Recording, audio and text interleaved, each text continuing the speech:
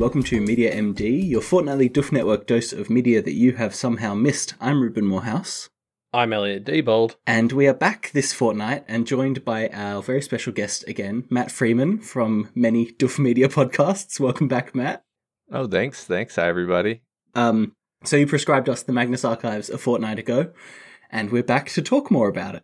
Yeah. That's right. Just season 1. I mean, I would have loved to prescribe you 160 episodes of a podcast, but that even I am not that ambitious. So season 1 is 40 episodes. They're each 25 to 30 minutes long. Mm-hmm. I started listening about a week and a half before we were set to record, and I finished season 1 in about 4 days. So I had about half a week where I was kind of like, I really want to listen to more, but I'm just going to hold back for this. Yeah. Just speaking for myself, I binged this so unhealthily hard, and I just went all the way through to the end. So yeah, I understand. I kind of did I had about 2 periods of 3 days each where I went through about 20 episodes each time. I did 3 days, got through 20 episodes, took a couple of days off, and then got back into it. And I think this is one of those things. I reckon we'll have to come and revisit it in a couple of months when we can get through the other 120 episodes. And in fact, in the season 1 Q&A, I think Jonathan mentioned he's only planning for 5 seasons. So I reckon by the time we're catching up, it'll probably start to be rounding out even. So I reckon we'll want to come back for that. Do a full retrospective.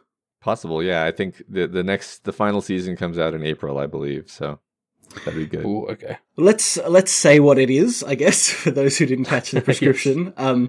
The Magnus Archives is a horror anthology podcast with the premise being that the narrator, whose name I've forgotten, Jonathan Sims, that's it, okay.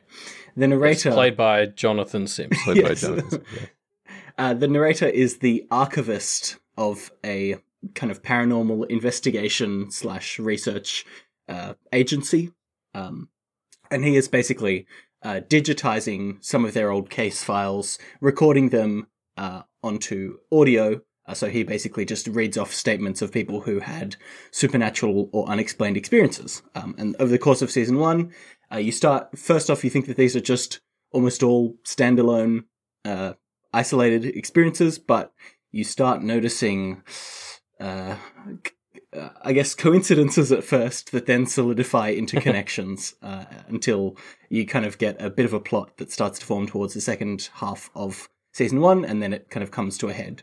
Yeah, there's links that start to appear between the stories that get more and more tangible as the series goes on. What I really liked is how the first links you can kind of make a very abstract or just sort of people who share similar-ish names, and you're like, oh, maybe they're related.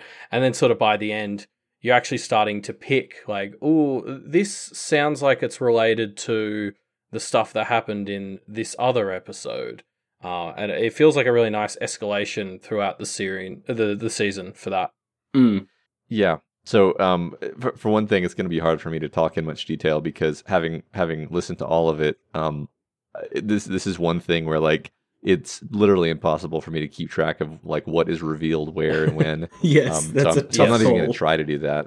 But I will say in a meta sense, the idea of doing it is kind of I guess it's an anthology, but also it's an anthology where all of these seemingly discrete one-offs are actually connected, and you do begin to understand that there's this fabric of this character showed up in this story. Well, I recognize that name, and it could have very well just been an anthology of unconnected horror stories where this archivist is just reading them and getting spooked, but that's not what it is, right? It becomes much more, the characters become much more involved in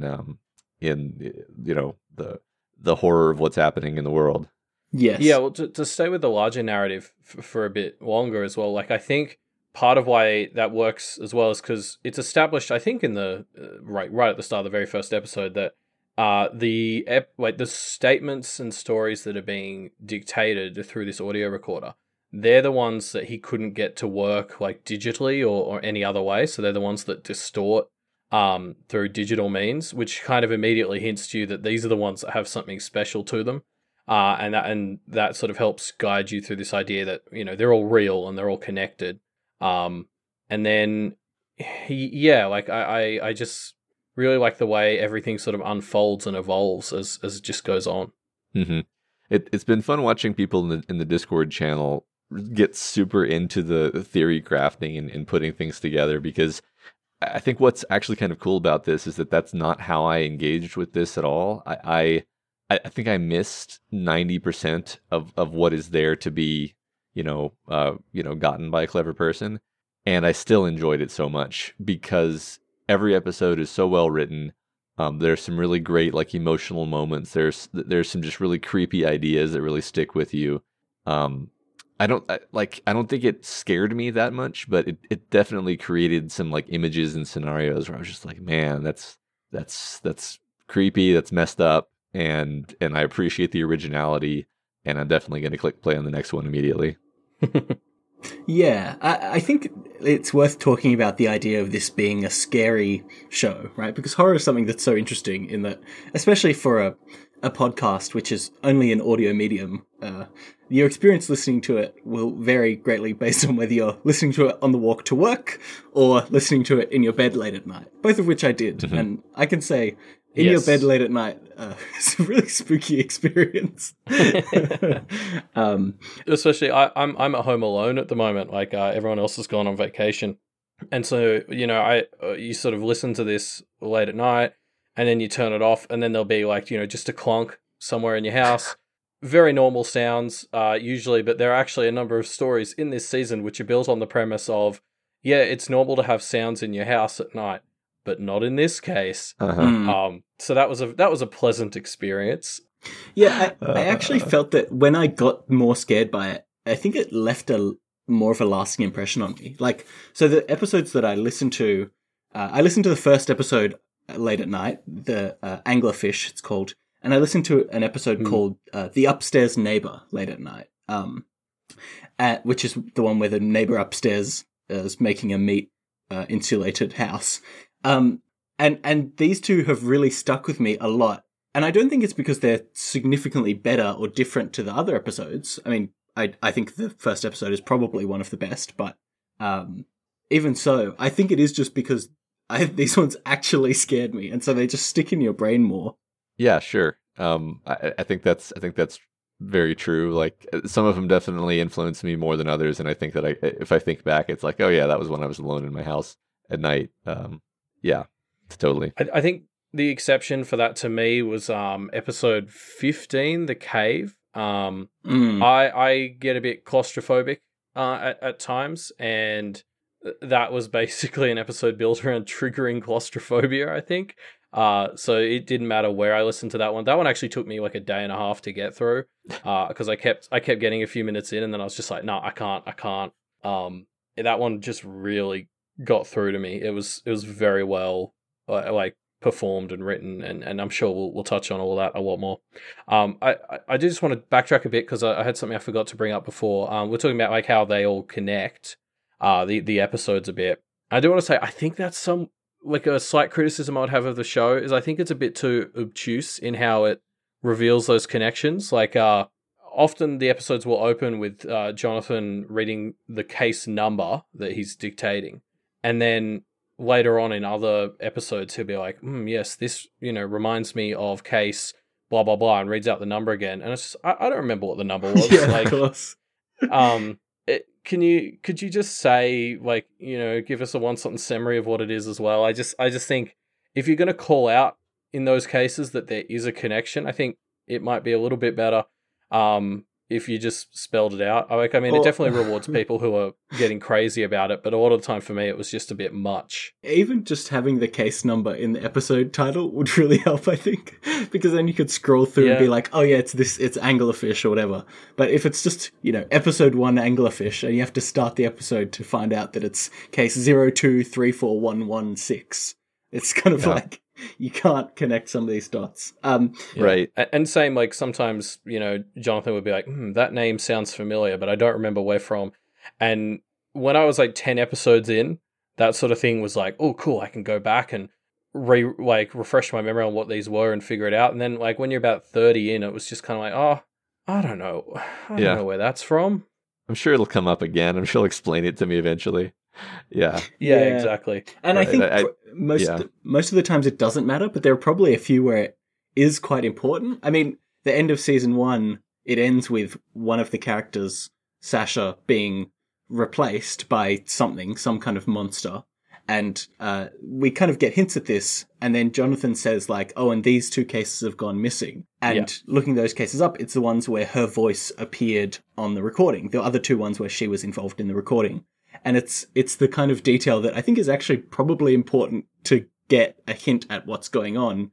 Not just like, you can miss this one and it'll be fine. Although, obviously, I don't know how the rest of the show plays out, so maybe that's not true, but... No, I think it's that thing where it will be explained more later on. Like, these are Easter eggs or bonus clues. I just think, I don't know, as someone who usually likes to chase all the bonus clues, in this story, they were sometimes a bit much of just like, where I felt like I was stressing myself out trying to connect them all rather than just enjoying the story and enjoying the clues I was seeing. Yeah, I think that's interesting. I mean, there's something different about the like audio narrative format to me, where like for some reason, if I'm reading a book, I'm much more likely to remember like a very, very specific detail. But in these books, like it took me a long time to even like understand what the Magnus Archives was going to be, and thus realize I should be paying attention to names. Like, they probably mentioned Jane Prentice like 5 times, where I was like, oh, this is the thing. This is the thing in the background of the story that's going to matter. Okay, I need to pay attention to this. Yeah. I think we got a bit lucky there because you primed us for that specifically. So I think both of us we basically had our mental corkboard and string out before we even started, which definitely helped. Yes, and listening along to this with people on the Discord being like, oh, so what did you think of this bit? Or tell me when you get up to episode 32 or whatever. It really helped kind of make sure that we were catching things. Or I could, after I listened to the episode and Jonathan Sims would say, now, why does that name sound familiar? I'd basically post in the Discord and say, hey, so is this name this person? Yeah. Yeah. So before I sat down with you guys, I was looking through the wiki and just refreshing myself on what actually happens in season 1. The wiki is actually very, very decent. I was going to say very good, and then I realized that it doesn't make all the connections for you, but it is pretty detailed. So it's nice once you've already, especially once you've already gone through the thing, to go back and look at it and then be like, oh, okay, so. Because everything comes... So one thing I said when I sold this to you, and one thing that I've said repeatedly about it is, like, it starts out really good. The first episode is really good. I think you agree. Yes. And then it just kind of linearly gets better for 160 episodes, which doesn't seem possible at any given point. You're like, well, surely this is as good as it's going to get. And it just gets better. I find that really interesting because I was already thinking this, and then Jonathan Sims actually directly addressed it in the season 1 Q&A that sort of finishes the season. Talking about how, like, for me, what usually happens in these sorts of like continuous supernatural stories is the more you learn about the evil creatures and the rules of the world, that's generally for me when the show starts to head downhill. Mm-hmm. Like, I can think of, X-Files, Supernatural, Buffy, like any of these things, it tends to be the more you start to learn about how the world works, there's just a bit of mystery taken out.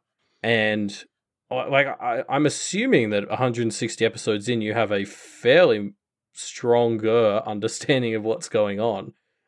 So I'm interested to see how the show manages to keep itself, I guess, mysterious, because the mystery is obviously what's driving a lot of it right now. Yeah. Yeah, there are certain reveals that I as I was kind of thinking of the prescription, I was like, man, it's like really a shame that you're not going to get to this particular reveal, because it's such a thing where it would provide something to hang that specific conversation on of like why is it that this show doesn't fall prey to a lot of the same issues that other shows do, and like why the conceit of it is as good as it is, which like, I can't even talk about that yet. So I am excited for you to continue to get through it. I had to give you the first season as the in order to set the hook, basically. And now that I've done so, the real work can begin. Maybe let me give an example of something that I found in season 1 that felt similar to what you're describing, Matt, which was, I was thinking throughout most of the first 3/4 of the season, man, Jonathan Sims, why are you so skeptical in the face of what are clearly such obvious supernatural phenomena?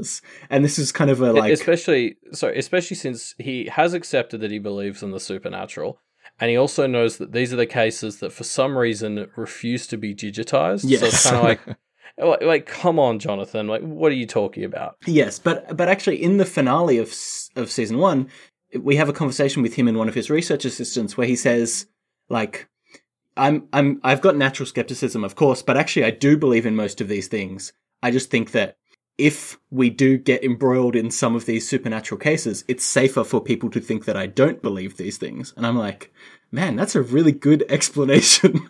And I suspect that there are a few other things like that answer some of these little niggling questions that could just be like, oh, it's the format, whatever, but actually there's a deeper reason there. Sure. I mean, there's all these different characters in the archives, right? And I'm not sure how developed they get in the first season, but I mean, you were talking about Sasha already. Like there's so much going on with all these recurring characters, and I can genuinely say that every one of the I don't know what word to use, the characters who are in the story but not in the statements, they're all great characters. I mean, the characters in the statements are great characters too. That's actually something I wanted to talk about. There's the fact that all the statements pretty much have like different, unique, and really compelling characters, and there's just a ton of them, right? It's really impressive, I think, as a storytelling thing. Yeah, I think from a writing and a performance perspective, Jonathan Sims does a really good job. Yes, it's pretty incredible. Capturing the unique point of views. Like, there are statements written, by like a 20-year-old girl, and you almost forget that it's, the guy who wrote it just sort of reading it out. Like, I start to believe that I'm listening to the narration of a 20-year-old girl as it's going on. And like, I think the way he captures it in the writing sense and in the performing sense are both really impressive. Mm-hmm. Yeah, I do think his vocal work is excellent, because I didn't really realize this until you get to the first point where he speaks as Jonathan Sims outside of, a recording kind of next to each other. But the amount of personality that he's conveying through the changes in his voice as he reads this statement it's incredible. He really does capture these characters as Jonathan Sims, the real human being, but also as Jonathan Sims, the character in the Magnus Archives podcast. Yeah, right.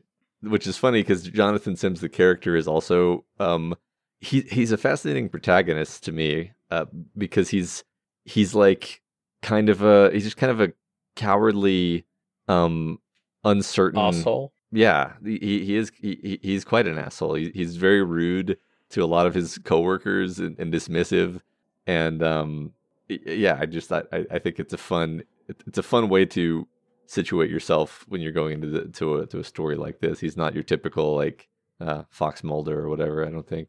Have you guys watched X-Files? I think you have, right? Yes, we've watched X-Files. I want to touch on, I think, some of the strengths of these individual, not kind of meta narrative episodes. And I actually, as I was getting towards the end of season 1, I kind of had this, I don't know, this ill feeling that with the sheer weight of all these dangling threads that are set up over the course of this story, it just wouldn't be satisfying regardless of how well it's executed. And that, I think, was offset a bit by one of the answers that Jonathan gives in the Q&A for season 1, where he says, no, I've got 5 seasons planned out, and that's how long it's going to go. And I hate shows where they just go on forever. And I'm kind of like, okay, good. There's a guiding principle here, which is nice. But I did kind of feel some of the episodes, I think, I don't know. I just felt there are too many plot threads, I think, to conceivably kind of keep track of. And I suspect that some of the episodes would have worked better without needing, connections to other episodes. Possibly Anglerfish is a pretty good example, I think. And of course, this is just my season 1 knowledge, but we listened to Anglerfish, and it's a pretty good standalone episode. And then there's this bit where, I can't remember, it's somewhere around episode 30, I think. One of the characters, one of the names from the Anglerfish story comes up as a character in a story that takes place after it.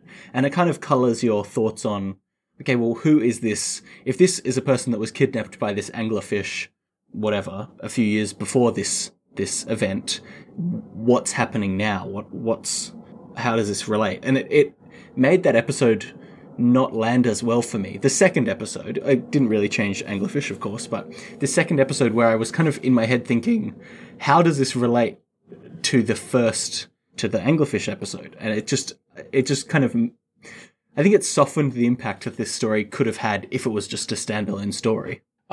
I want to respond to that, but just quickly, I think a plane just flew past you, Ruben, and it sounded eerily like some of the background music they use in the Magnus Archives. That was a very weird moment hearing you say that as the sort of tone came in. But I'd actually disagree, just because that one with Sarah, I think it was Sarah Baldwin. Yeah, something like that. The thing is there was a huge chunk of that episode dedicated to starting to establish almost this sense of competition between different supernatural entities. Yes. And I think, like, you could definitely make the argument that what you wanted is just a standalone story. But I think Sarah's involvement in that story was crucial because, like, a big part of what it's setting up there is that there's conflict between these things. So having someone tied to a different one that we've already met matters for that. Maybe, yeah. It kind of, I obviously, I still enjoyed the episode, but it didn't sit right with me in terms of, it felt like it was putting questions in my head that were just distracting me from the actual core thing that I was meant to be getting out of the experience, you know? Yeah, I think it is an interesting point because, I'm trying to turn everything into a meta statement, but like at a certain point, everything is going to pay off in a way where you're like, oh, I get it. It all Sure. came together. Yeah. The question is, was it valuable 20 episodes before that point for them to give you a little breadcrumb? Because there's the kind of people like the folks in the Discord who will absolutely take all of those breadcrumbs and make all of the possible connections that you could make in theory craft. And then there's the people like me who just blow through the whole thing to get to that reveal as soon as I possibly can. Bearing in mind that I do remember that there was this breadcrumb, and I'm like, yeah, that probably means something. There's probably this connection, but it's going to become more clear later, and so I just keep going. I don't necessarily feel like I would have enjoyed it more if that breadcrumb hadn't been there, but my whole stance toward, and I think everybody has their own stance, I guess is what I'm saying. My stance is generally like, oh, okay, cool, it's connected. I'm sure that'll pay off later, and then I just like don't really think about it anymore. Which is that's my approach. But I think everybody kind of has their own way of ingesting media. So that's fair enough, I think. Yeah, maybe it just does come down to preference, because there were other episodes. There's a link between two episodes that seem isolated at first glance. The first one is called Alone, about a girl who is alone and goes into a kind of abyss-like place. Mm-hmm. And then it is linked back to with an episode later called Boatswain's Call, which is kind of very thematically similar, and then also has a direct tie through this family that's involved in both stories. And that really worked for me quite well. I don't know what it was about those other two not gelling. Maybe it was because they just felt thematically different. I'm not sure. I kind of can't put my finger quite on it, I don't think.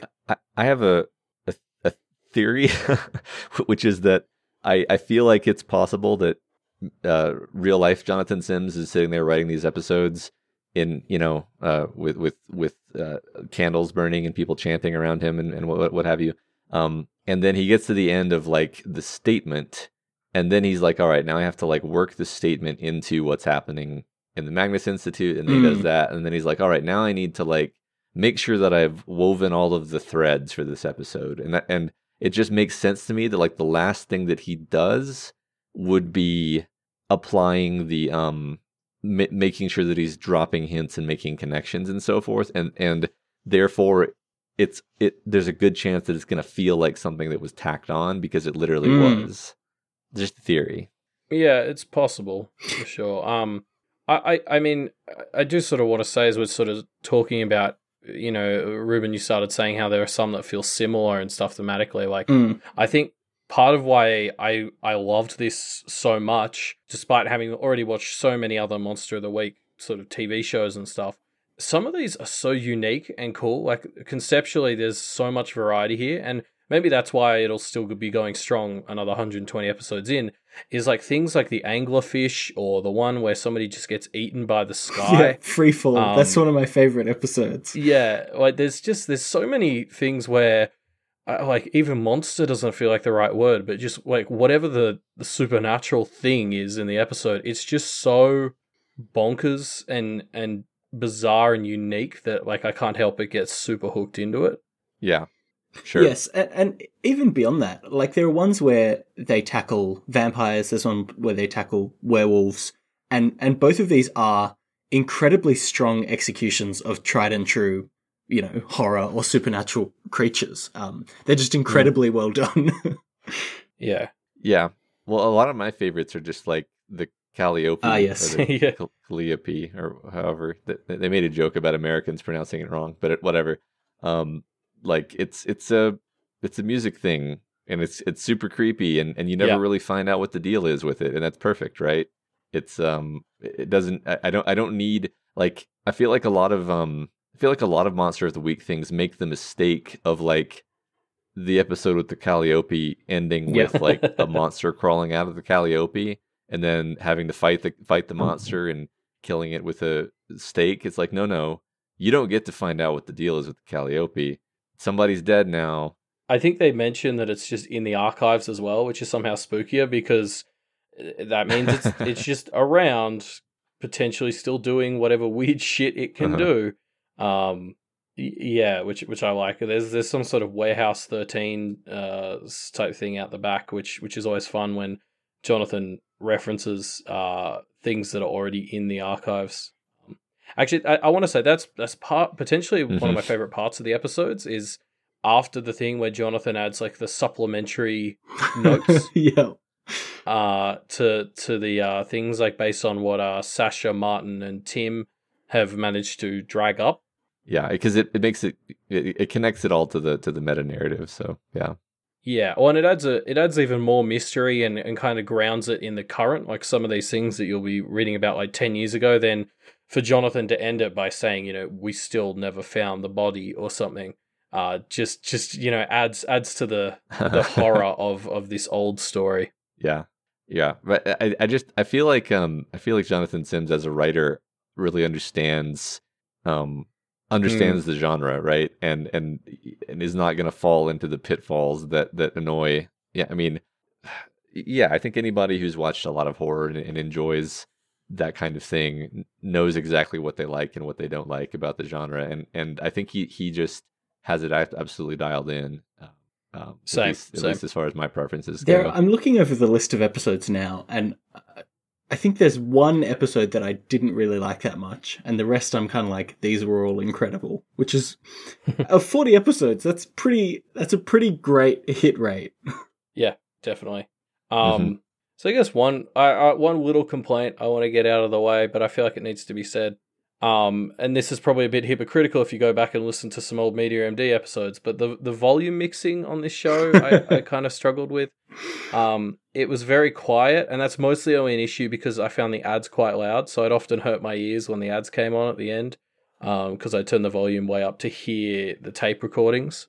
So I don't know, that it seems like such a minor complaint, but it was a little bit annoying having to adjust the volume every time I was listening.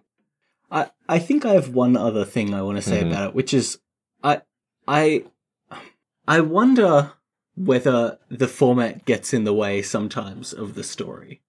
I think there was one instance of this happening, which was as we get towards the end of the first season, the situation is basically that Jane Prentice, this crazy witch who is inhabited by a demonic worm god, she starts basically sieging the archives, having her worms attack it every so often, and they through all this, they kind of have this weird business as usual mindset throughout the first few, days or weeks of this siege, where Jonathan just goes into work and continues to kind of digitize some of these files as a demonic worm entity is trying to attack their building, which I think it made sense at the start of that, when it was just like a worm would turn up every few days. But as things get to a head, I just found it, I had the suspicion that they felt like they needed to keep the format going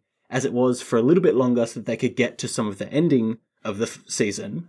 The final few episodes changed the format a bit. But through like episode, 35 or 36, it felt odd to me that they were conducting business as usual through the midst of some of this really crazy stuff going on. No comment. Yeah. All right, we'll hold off that one until we do the retrospective, I suppose. Yeah. No, I agree a little bit. I remember questioning about 20 episodes in how as this plot was evolving and it felt like there was a current plot, how do they keep that within the framework of Jonathan reading out old statements? And I thought they did a really good job at the end of season 1, and I'm interested to see where they go in the future, I guess.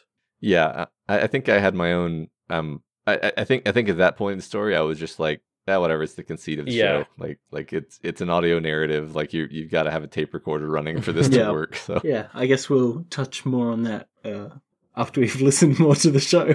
Yeah. I just want to say actually something that kind of works in those background bits and with the whole tape recorder medium is the characterization of our 4 or 5 actually, including Elias characters. Like for the first 3 quarters of the season, almost all of our characterization of these others comes from either Jonathan kind of unprofessionally commenting about them during a recording session, or them interrupting a recording session. So there's some great ones where, like, Sasha will just come in the middle of an episode and have a conversation. And I think it was timed quite well that it didn't disrupt the flow of the actual story too much, but it felt like it tied into the overall narrative in a really fulfilling way and started to make me care about Sasha, Tim, and Martin, even Martin. Mm-hmm. Jonathan hates Martin so much. It's hilarious. Yeah, it's great. I love Martin. Yeah, look, there's a lot to enjoy about this show. I really do think that the level of writing and performance in it is of such high quality that even some of these other minor complaints really do get smoothed over by the sheer volume of excellent horror story that is in here. Yeah, I mean, we wouldn't have both gotten through 40 episodes in a week or so if we didn't find it really, really good, right? And I mean, this mystery box that they've opened has me so gripped. Like, I'm so excited to see where this goes moving forward. Yeah, just to go, maximally meta, like, isn't it a clever way of doing storytelling to be like, okay, look, basically 20 to 30 minute bite size, basically one-offs, except they tie into the story. So if you didn't care for that one, there'll be another one right after it, and it'll be quite different. And you just get a constant chain of these. So like, I don't know if I know anybody who I've recommended this to who's just been like, nah, like it's very addictive in a good way. Like, it's just very cleverly like put together and organized and structured, I think, as a way of telling a story. It's the kind of show where you just want to discuss it with people as well. Like, I've already recommended it to maybe 5 people just because I want more people to talk about some of these things with as I experience it. And I mean, we saw that from the other side on the Doof Discord as we were listening to it, and people were like responding to every sort of message we put. I think it was about 30 episodes in when I started to develop my grand unified theory of the Magnus Archives, and just sort of instantly people started responding in spoilers I couldn't read, which is a good sign. I wonder if you want to give your grand unified theory as of episode 40, just so that you can be amused and listen to it maybe. later. It hasn't actually really changed with these last 10 episodes. I guess I kind of got the impression that this was sort of one of the themes that was running through this was like fear is something that controls you. And so like, I think what's happening is there's these distinct groups of supernatural entities that are all themed on like basic fears. So, you know, like there was the caver one, which was like claustrophobia. There was the guy who got eaten by the sky, which I think might be agoraphobia. There's a lot of stuff to do with hands and people getting body snatched in the same episode. So I'm thinking there's like a grabber or stealer group. And basically these groups are all sort of competing for control over humanity by seeding their base fear in more people, because they either seem to be attacking people who don't have the fear or people who are already terrified of it, and these are the ones who they usually let spare and or to kill and validate their fears. Like the was it the spider person who then Jonathan Sims is like, oh, you know, it's probably nothing, but they were found dead covered in webs. Which, come on, Jonathan, like, let's be real. Yeah. But as if that didn't seed, like, you know, a bit of arachnophobia in people in world. So that's sort of what I was thinking. Like, I was trying to build this, I was trying to cluster all the episodes I'd listened to and build like a list of distinct groups. Like, obviously Jane Prentice and all the bug related ones would be some sort of group built around bugs or, you know, fear of creepy crawlies. Awesome. That's delightful. I can see that you have your yarn and your pins out, and you've constructed an elaborate that was definitely part of the process. Absolutely. There was a moment listening to the first season where I genuinely considered getting a corkboard just so I could start tracking some of these connections. The thing I like about your theory, Elliot, is it to take it to a meta layer, it means that Jonathan Sims is now disseminating scary stories about these fears that want to be, you know, disseminated and scare more people, which presumably means that the Magnus Institute is playing a somewhat active role in this spreading of these horror stories. Well, as you brought up there, they're funded by the Lucas family, who are involved in two things that both had to do with people getting really isolated. So that might be some sort of loneliness. They might be part of some loneliness group. Yeah. But like, there is the weird distortion. So I don't know if maybe secrecy is. I mean, Michael, who is part of like the grabbing, body snatching group, he was complaining that the Hive group, the Jane Prentice is part of, is too rash. So there seems to be some bigger plan that I don't know if that really fits with what I'm thinking, but I really like that as something that ties in with Jonathan as well, because he's someone who is a bit of a coward but likes to pretend he isn't, and he, you know, tries to be very skeptical. And so I think the idea of he's someone who is a lot more controlled by his fear than he realizes, and so I'm interested to see if that goes anywhere. Good stuff. Ruben, do you have a grand unified theory? Do I have a grand unified theory? I suspect I probably haven't dived into it as much as I could have. Like, I think there's more that I could do to explore some of these connections. A fun idea I thought was, Jonathan mentions towards the end of the first season that he wants to make sure that he records a lot of stuff so that the next archivist who comes after him, as he came after Gertrude, wouldn't be so in the dark.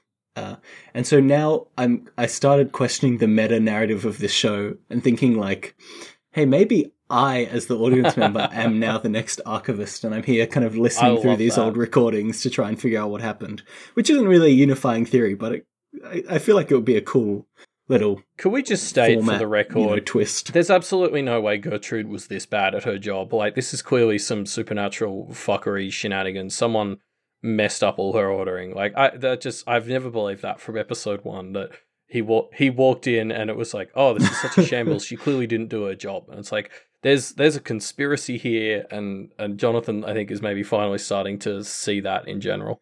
Well, it's crazy to me because being the archivist of the Magnus Institute would be the most fun job in the world. It's a combination of listening to spooky stories and overhauling filing systems, which I think are the two funnest things in the world. So the idea that someone wouldn't enjoy this job and wouldn't take it seriously is crazy to me. Yeah. Well, I mean, I think a central part of Jonathan's character is that he's got his head up his ass, like, as far as it'll go, and he doesn't like want to find out this stuff, and so yeah, he avoid. That's why it takes him the whole first season to, like, it takes a worm woman like bursting through his wall for him to, you know, accept that something weird's going on. Yeah.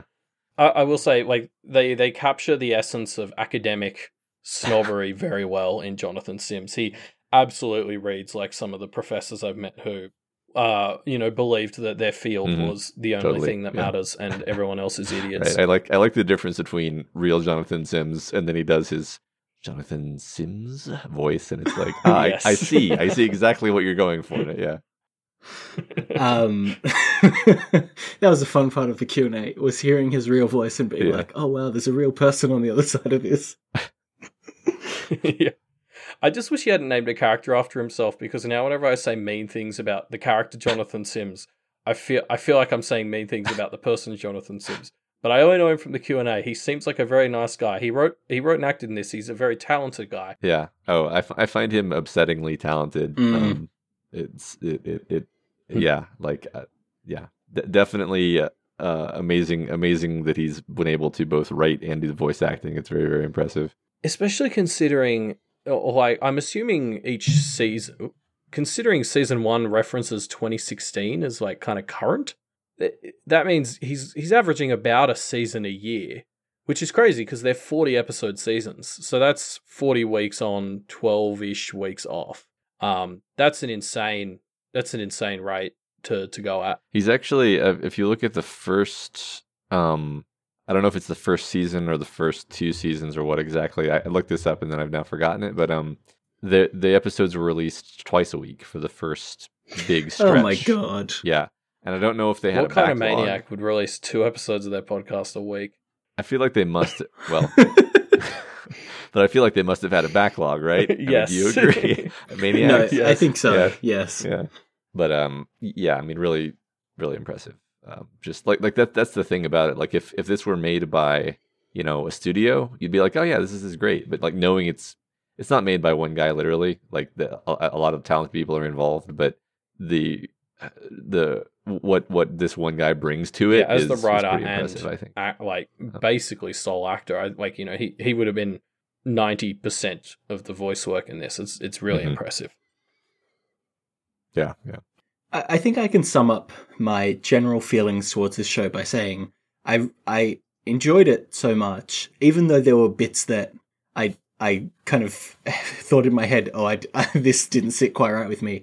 The level of trust I have in Jonathan Sims or Rusty Quill or whoever is the entity behind it, the level of trust I have that this is going to be a show worth my time to listen to, 200 episodes of, is so high just based on this first season and in part the Q&A after it, that I'm very keen to stick with it, just because I know, okay, even if I do have some qualms that aren't, overturned or addressed throughout the course of the show, I know I'm going to enjoy it so much anyway. Yeah. That Q&A was such a valuable part of finishing season 1 for me, especially because finishing season 1 was a bit of a milestone for us, because that was where we'd drawn the line for this recording. And then to listen to the Q&A and basically almost everything Jonathan says in that, I was just like, yep. And he starts talking about where he's going with it. And I was like, yep, okay, yes, I agree. That got me so...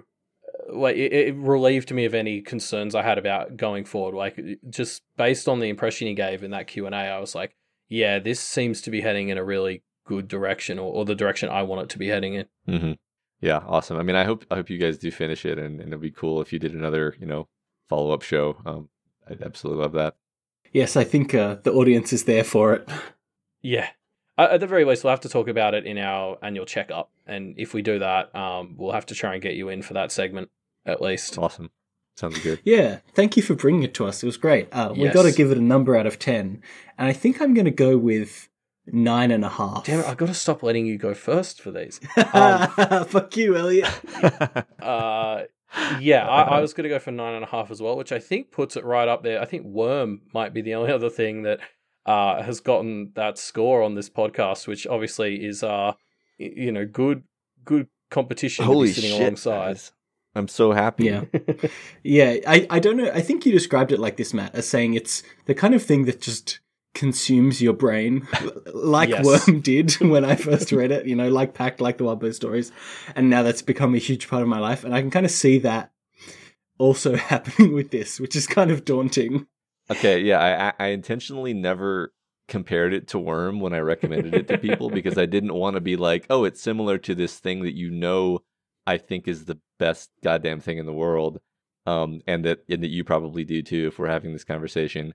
I because that would be overselling, and I try to avoid overselling. But yes, it basically struck me about that hard. So yeah. I agree. I think I said this about 20 episodes in. I was like, the most frustrating thing about the Magnus Archives to me is I'm pretty sure as soon as I finish it, I'm going to have to go back and listen to the whole thing again. So it's not only 200 times 25 minutes of my life, it's 400 times 20 minutes of my life. Well, I haven't re-listened to it, if that helps. I think I'll wait till it finishes. If it's only, about a year away from finishing from the sounds of it, I think I'll probably feel the need to do a re-listen like a couple of months after that, like I did with Worm. Yeah, fair enough. I'm gonna go listen to more of it right now. All right. Thanks, Matt. Thank you for coming on, Matt. It was really a great thing to be introduced to, so I'm really happy that you came on the show. Well, yeah, I appreciate the invitation. I'm so glad you guys enjoyed it. So enough about the Magnus Archives. Let's talk about what we'll be talking about next fortnight. This time I'm bringing you something, Elliot, and Matt, you can just stay over there. That's fine. So, Elliot, I'm bringing you a show called Mindhunter. Have you heard of this at all? Vaguely. It's on Netflix, right? Yes, it's a Netflix original. It's about serial killers or something? Yes. So, I guess the backstory to this show is it's based off of a book called Mindhunter Inside the FBI's Elite Serial Crime Unit.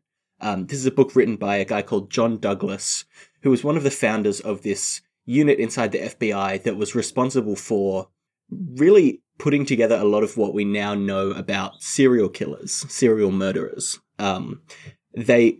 As serial killers started becoming a thing in the more modern day, this was really a new type of criminal. And so the FBI needed to put together a new kind of group to start investigating these types of crimes, and John Douglas was one of the first criminal profilers who helped build this unit. I think I remember reading years ago, and maybe this is the same guy, because I read years ago, there was like a really long article sort of briefly going over the history of, the people who started this FBI, or basically started the trend of developing psychological profiles for people. Like it was kind of laughed off by a lot of people that you could psychologically profile people like this. And I it's been so long ago, I don't remember the details, but the idea of the article stuck with me because it was so cool. Yes, and that's it's probably the same group. John Douglas is one of the pivotal figures there. And the show is a kind of, I guess it's kind of like a mix between true crime and also like a dramatized version of the story of these people. Okay. Although the characters in the show are not like one-to-one mirrors to the actual people that existed. So the main character, Holden Ford, is more or less based on John Douglas, and then his partner, Bill Tench, is kind of an amalgam of two other people, and it's kind of, that's the star that it goes with. So it doesn't necessarily stick 100% to the facts of these people's lives. It kind of dramatizes their personal lives and plays it relatively, as far as I can tell, close to the truth with the way that some of their initial cases unfolded and stuff like that. So based on a true story? Yes, definitely. Definitely lets itself be more dramatized to allow the personal lives of these characters to have more kind of nice thematic parallels with the stories that they're investigating, stuff like that. Yeah, so they've taken an artistic license, basically, with the truth. Yes, exactly. So, have you ever seen the movie Zodiac, Elliot? No. Okay, it's one of my favorite movies. It's this great movie. It's got Robert Downey Jr., it's got Jake Gyllenhaal, it's got Mark Ruffalo in it. It's basically about the San Francisco Zodiac killer and the people that were trying to catch them. This is a movie directed by David Fincher, who is kind of an executive producer of this show, and very definitely like helped get it made. He put his name on it. He directed 4 episodes of season 1. And I found a quote about this show that I really liked, saying, "The 10-episode first season is so in tune with Fincher's sensibilities that it plays almost like a TV series version of Zodiac." That's from a Collider article about David Fincher's involvement in the show. And I think it sums up why this show is so great, because it's a serialized drama about these people's lives, but also about the foundation of this really interesting part in criminal history, that is just directed in a very, very, incredibly strong way, you know? Yeah, and because obviously, I'm assuming it follows a general sort of case of the week, or case of the episode, since it's on Netflix, sort of structure. No, it doesn't. It doesn't. It's No? more of a arc-long story than it is a case of the week. Usually there's a serial killer that they are more or less interacting with over the course of the arc. Of the season. A kind of main serial killer that is, a real case. Yeah. And then it actually, most of the time, is more about their workplace drama and their personal lives than it is like solving a crime every week, Yeah, well, because I like when I was working off the assumption it was going to be a sort of a serial killer of the week type thing, I was sort of comparing it in my head to the myriad of crime of the week, yes, like shows that are out there, and I was thinking at least the idea of these people trying to define serial killers and start this whole way of tackling these sorts of crimes would be a more interesting through line rather than whatever dumb shit they put in some of the other ones. No, the thing is, it more or less is a drama about their kind of workplace and interpersonal conflicts more than anything else. Which I think, I'm glad I didn't lead with that because it makes it sound a bit more boring than it is. But it's genuinely it's so incredible. Like, it's such a great show. I found it and I just immediately fell in love with it. The writing is incredible. The directing is incredible. It gives you the same sense of like tension that movies like Silence of the Lambs will give you in these interactions with these serial killers who are, played by some really incredible actors. The main character is played by Jonathan Groff, who Media MD alums might remember from 36 Questions and Hamilton and Frozen, a few other things. Yeah. And he does incredibly well. This is the first like full-on dramatic role I've ever seen him in, and he is brilliant. He's so good. I was about to say this isn't a musical, right? No, it's not. It's not a musical. That's all I've ever way. seen or heard him in. No. But yeah, I really do think you'll like this because it is a very interesting subject matter. Like the concept of the criminal profiling being developed is fascinating in the way they go about it, and it is also just really strong character-driven drama, really strong acting with a really good backdrop of figuring out what serial killers are. Yeah. I mean, like, we've had shows, like this is going back to a more weekly format, but like The Good Wife was really a drama with some legal cases tacked on, and this sounds like it's just solid drama with serial killers tacked on. Yeah, I don't think tacked on is the right wording though, because it is like fair. The personal kind of struggles of these characters is so closely linked to their work. And it's probably not a spoiler to say they're all people who throw themselves very wholeheartedly into their work, and that causes some issues as well. But yeah, you'll see more as you watch it, I suppose. So I'm just still thinking, like when you said Jonathan Groff's in it, and I was thinking it might be a musical. Yeah. Like, are there serial killer musicals apart from what was that one? What's that one set in London with what's his face? Johnny Depp was in a version of it. Oh, Sweeney Todd. Yeah, that's it. That's a serial killer musical. I mean, Heathers is kind of a serial killer musical, right? Yeah, that's fair. Okay, never mind. I was going to say that's an untapped market, but actually, it seems to be fairly well covered. I'm sure there are more. I mean, there's what's the one with the big plant? The big evil plant. You know what I'm talking about. Come on, don't do me like this. No. A Little Shop of Horrors. This Little Shop of Horrors. Anyway. I don't know what that is. Okay. We're getting off topic here. This is completely not a musical, which is very weird seeing Jonathan Groff in this and being like, wait, but Jonathan Groff does musicals. What's going on here? He's just one of those kind of people that is incredibly multi-talented, and you look at him and you think, why did he get all the good stuff? Yeah, I mean, well, I guess that's the thing. If you're doing musicals and stage plays and stuff, I don't see why most of those skills wouldn't translate to just normal acting. Like, it's basically kind of, in a lot of ways, the same thing. Like, the same transition from theatre to, like, television or movies, but without the need to sing. Like, so it makes sense. Like, he's got all the skills he'd need.